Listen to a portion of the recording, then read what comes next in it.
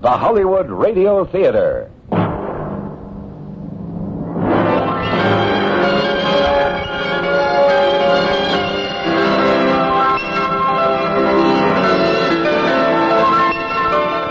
Every day at this time, Monday through Friday, a J.M. Colas Enterprises production, the Hollywood Radio Theater, presents an unusual tale of mystery and suspense. Every week, Monday through Friday, the Hollywood Radio Theater presents... I'm Rod Serling. You're listening to The Zero Hour. Rest your eyes.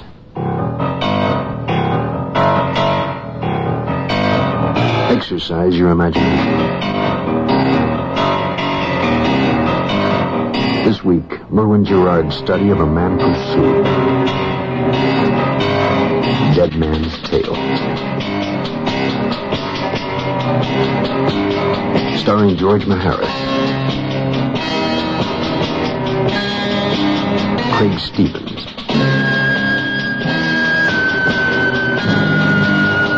And Charles McGraw.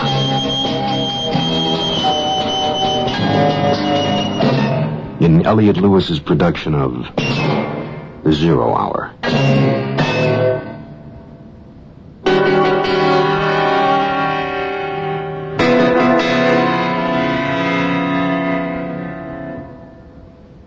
What was it that brought Carl Brooks back to his hometown?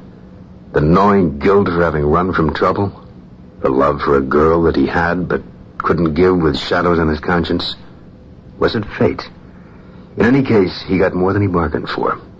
His colleague and closest friend was dead, executed for a murder he could not have committed. To assuage his guilt, Carl Brooks took it upon himself to clear the name of the man he had failed to save. And in doing so, has begun to uncover a most complicated series of events, leading back to what really happened on a night 4 years before. The night Carl Brooks found an empty briefcase and a very quiet, dead man. Dead Man's Tale will continue in a moment. If Owen Morse was difficult to identify, locating him was next to impossible. His company was no longer in business, and his family had moved out of town. Hugo, a friend indeed, lent me his car and promised to have some repairs made on my rented one. It was dusk by the time I found Owen Morse's new home address. It was way out on Briar Street, next to the edge of town. A run-down old house converted into a triplex. He lived on the ground floor. For a man I suspected had once contributed many thousands of dollars for some kind of political sway, Owen Morse was living somewhat less than modestly.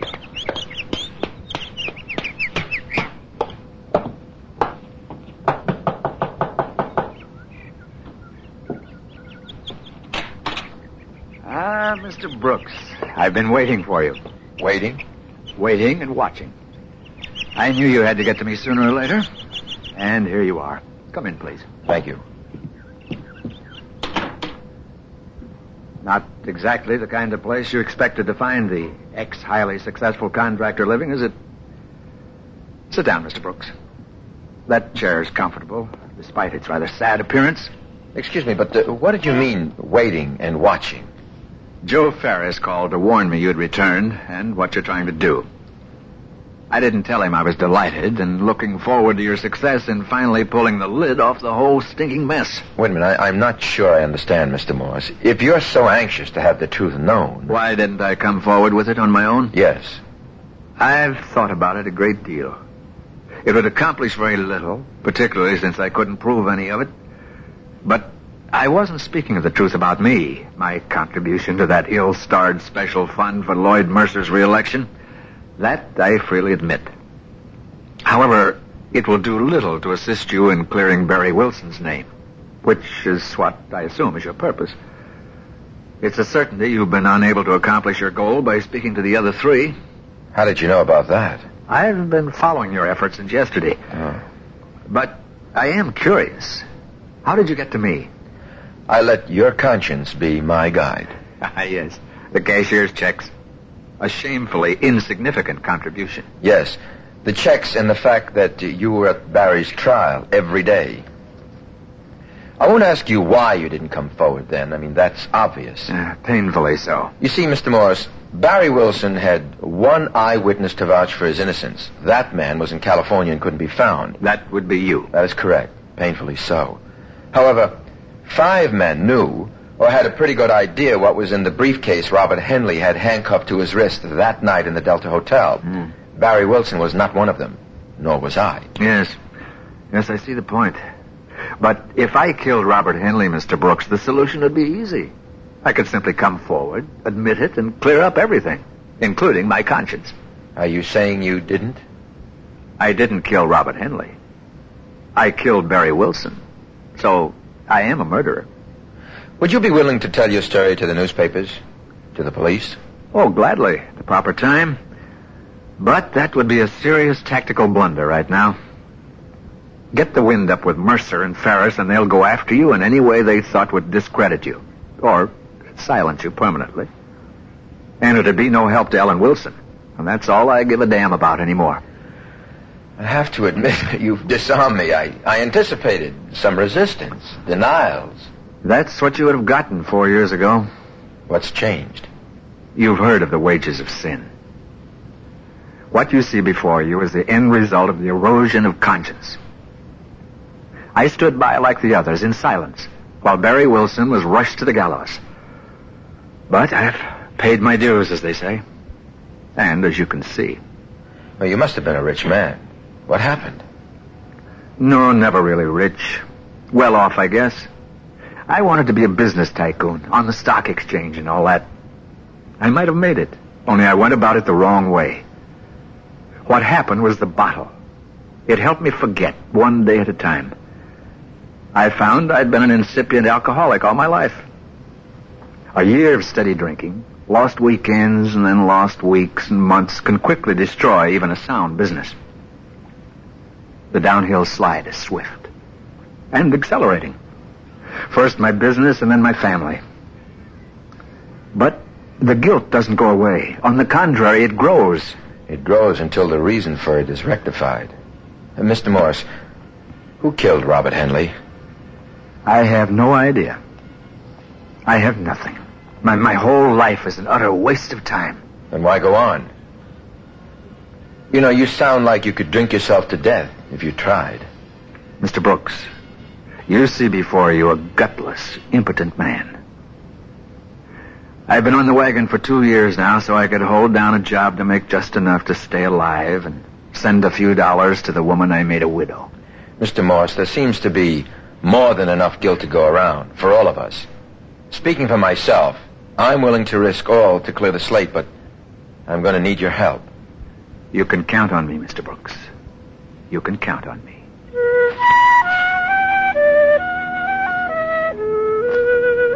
I left Morse my number at the hotel in the event he had to reach me. I was disappointed that my theory about him had been wrong. But a man like that needed no assistance in inflicting self-punishment. Hugo wasn't at the office when I called, so I left a message for him not to print anything yet and that I'd be in touch.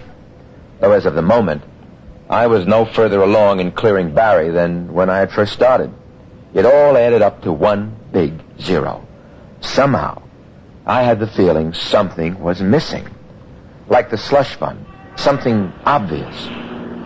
I drove Hugo's car back to the Delta to see if I had any messages.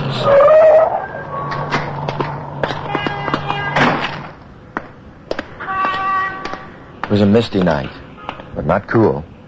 I looked up into the sky, and the moon was barely a sliver. The stars, invisible. I tried to locate my room from the street below by counting it from the corner. I counted again. No mistake. That was my room with the lights on and the curtains popped out the open window. I ran to the lobby. The desk clerk was nowhere in sight. I got out on the 4th floor and took the stairs up one flight.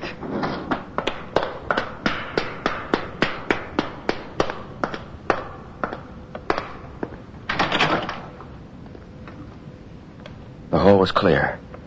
There was a crack of light between the bottom of the door and the carpet. I listened. Then, carefully, took out my key and slipped it in the lock. And... All right. Jenny.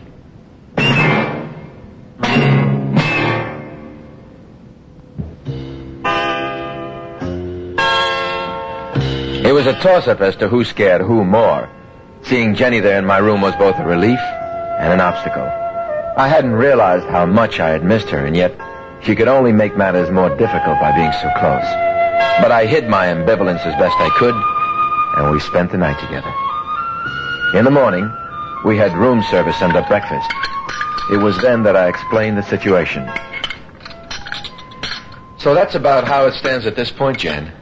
Come home, Carl, please. You've done what you came for. You're a free man. If it was only so simple.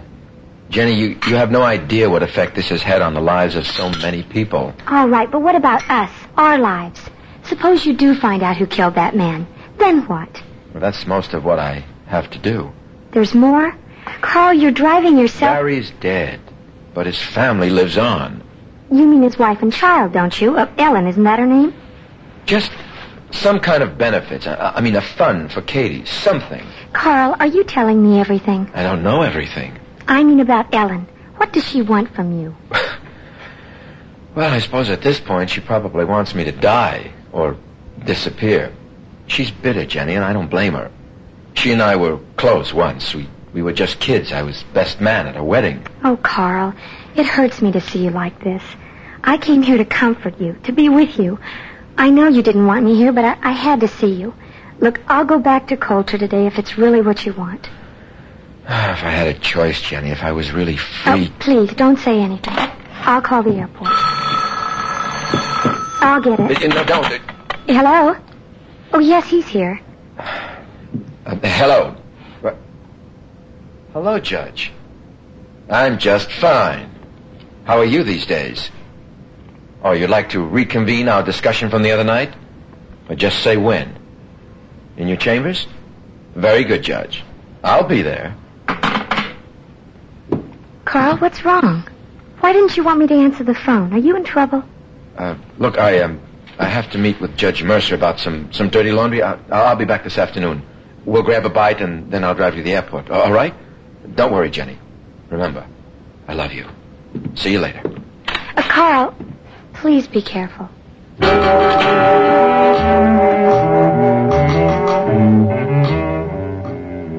I must see you about a matter of considerable importance, Lloyd Mercer had told me over the phone. The wheels were turning, and I was botching up the mechanism. There wasn't much doubt as to what Mercer wanted to talk about. It was the particulars that aroused my curiosity. He was waiting for me in his chambers, all decked out in official garb. Come in, Carl. Good of you to drop by. You look very spiffy in your robes, Mr. Mercer. Judge. Sit down, Carl. Can I get you something? No, thank you. I only drink socially. Really, Carl? So hostile. Carl, a matter of what I feel significant importance has been brought to my attention. A matter that concerns me, Your Honor? We've received some new information on the Henley murder. It points rather definitely toward your culpability. Oh, really? Apparently there was an eyewitness. Someone saw me kill Henley? Not actually performing the act. Let me guess. This eyewitness was Joseph Farris. Splendid conjecture. He was out of town during the trial, and since I was the district attorney, he told me what he knew. Still, I couldn't believe that you'd killed Henley, and I told him so. Your faith in me is nothing short of overwhelming, but what suddenly changed your mind? Carl, you were a fugitive.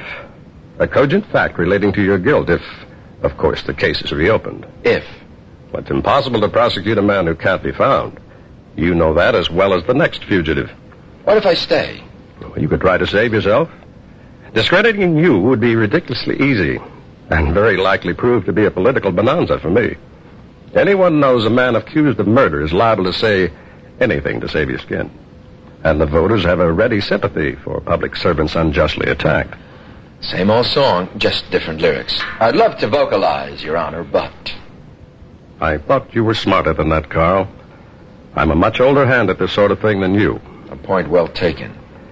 I have a full calendar today, so I'm afraid you must be going. In parting, let me say, if you're still in the jurisdiction of this state tomorrow morning, be prepared to remain here, behind bars, for the rest of your life.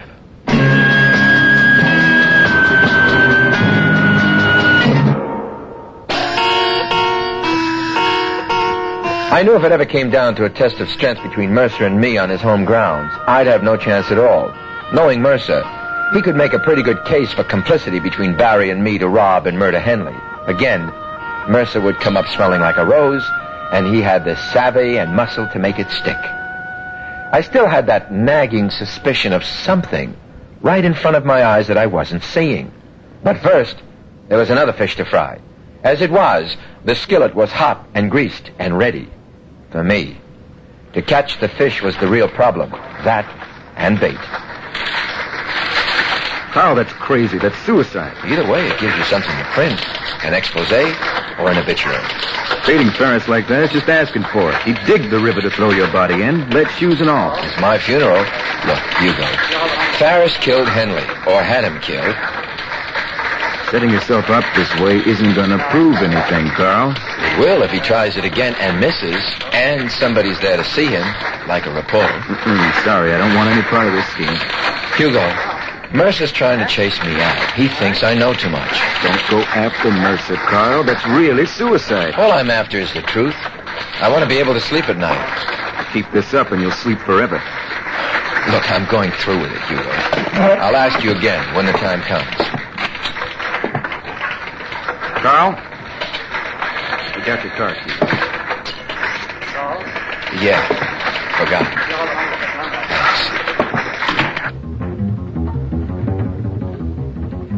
Unlike most night spots, the Ferris wheel looked plush even by day.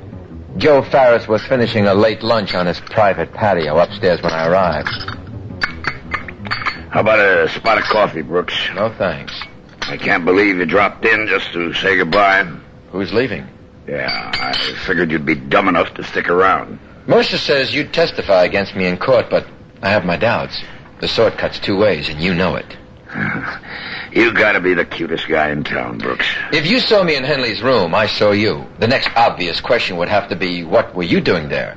I will have a lawyer, of course, and there has to be a complete trial even in this state. With Mercer in my corner, I'd take my chances. I don't think you're going to let it come to that. I've got everything just about together now. All the details of who contributed to that fund for Mercer and what each of you were buying. You're bluffing. Am I? How do the names Clarence Lacey, Owen Morse, and Frank Irwin grab you? You have been busy.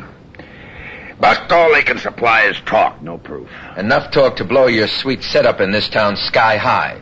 And when I complete the angle I'm working on, I'll have enough evidence to pin Henley's murder on you and make it stick. You're cute, all right, Brooks, but not very bright. Maybe not. But I suggest you talk to the judge and tell him your eyesight isn't what it used to be. I'd think about it if I were you, Ferris, or... Or what, punk? I'll see you in court. Now the hook was baited. I just had to hope that the fish wouldn't strike before I was ready. I drove back to the hotel to get Jenny. I had to put her on a plane before the fireworks started. I parked the car and walked along the same sidewalk as the night before. As I looked up towards my window again, I practically fell over a group of workmen sitting along the side of the building. You better watch where you're going, buddy. You might hurt yourself. Yeah, sorry. I'm sorry. At the desk, I stopped to see if I had any messages. There were two. One that Dr. Irwin phoned and left his number for me to call back. And the other was a note from Jenny. Dear Carl, I didn't want to make things harder for you than they already are, so I'm saying goodbye to you this way. I've taken a taxi to the airport, and we'll be in Coulter sometime tonight. Don't worry about anything, darling. I understand what you have to do here. I'll be waiting for you when you come home. Love, Jenny.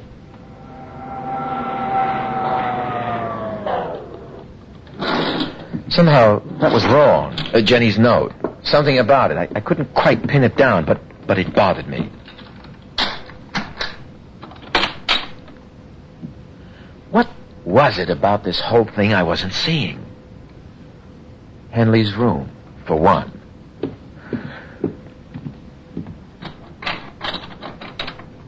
Where did I go after I slugged Ferris? Let me see. I ran out the door. This way.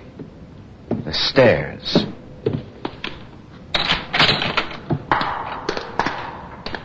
let's see. I ran down the stairs. To here. Then, see, I turned this way, but if I'd gone straight... Hey, here comes the bird watcher. What's this? Where am I? You want I should get you a map? This is the boiler room. You took another wrong turn, buddy. Can't let you out this way.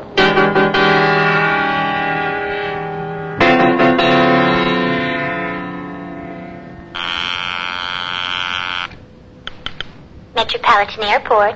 I'd like to page Miss Jenny Duncan, please. Paging Jenny Duncan. Miss, when's the next flight to San Francisco? 9:15, sir. Tonight. 9:15 tomorrow morning. Well, when did the last flight leave? 9:15. There's only that one flight daily, sir. They've got Jenny.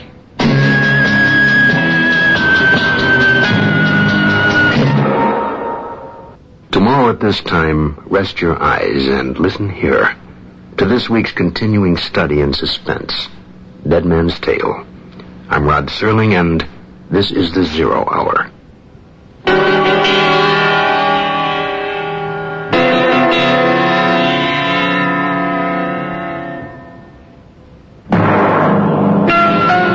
You've been listening to the Hollywood Radio Theater's presentation of The Zero Hour, heard every weekday at this time. Rod Serling is your host. Dead Man's Tale was written by Merwin Gerard and Kim Weisskopf. George Maharis is Carl, Craig Stevens is Mercer, and Charles McGraw is Ferris. Featured in the cast are Olin Soleil, Ann Marshall, and Herbert Jefferson Jr. Zero Hour is produced and directed by Elliot Lewis. Jack Myers is executive producer, Rochelle Sherman associate producer, and Kim Weisskopf story editor. Music conducted and composed by Stanley D. Hoffman. The Hollywood Radio Theater theme was Records and Tapes. This has been a J.M. Colas Enterprises production. Hugh Douglas speaking. Tune in tomorrow, and once again, Rest your eyes and listen here to the Zero Hour.